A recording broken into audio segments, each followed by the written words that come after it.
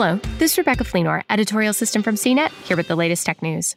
At a virtual event Tuesday, Apple unveiled 4 models in its iPhone 12 lineup, including the iPhone 12 mini, a new member of its flagship iPhone family that's smaller and less expensive than its siblings.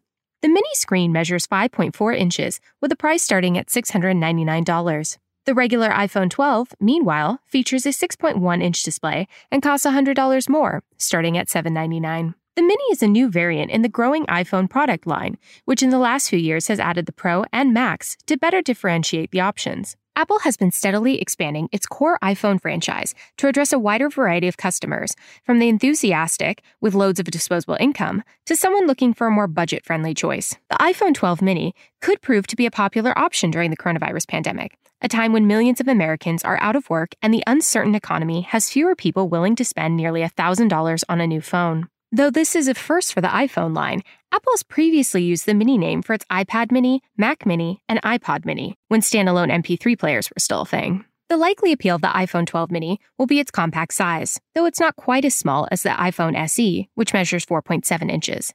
And the fact that the device still manages to pack in much of the functionality of its bigger iPhone 12 siblings. The $100 savings could make it a hit among value-oriented customers, who can get much of the same functionality of a new iPhone 12, including 5G and a faster processor, without the hefty price tag. What's more, the compact size is a design that slips easily into your pocket. Still, the iPhone 12 mini doesn't have everything some of the bigger and more expensive new iPhones offer. Those wanting a bigger device with advanced features, such as an improved telephoto camera, a larger sensor for better low-light performance, and new abilities to fuse multiple frames into one shot, will go for the iPhone 12 Pro or the iPhone 12 Pro Max, also announced on Tuesday. But the iPhone 12 mini's size, price tag, and features puts it in direct competition with other value-friendly smartphones, such as the Samsung Galaxy S20 FE and the Google Pixel 5 and Pixel 4a 5G. Pre-orders for the iPhone 12 mini begin on Friday, November 6th, with a release date of November 13th.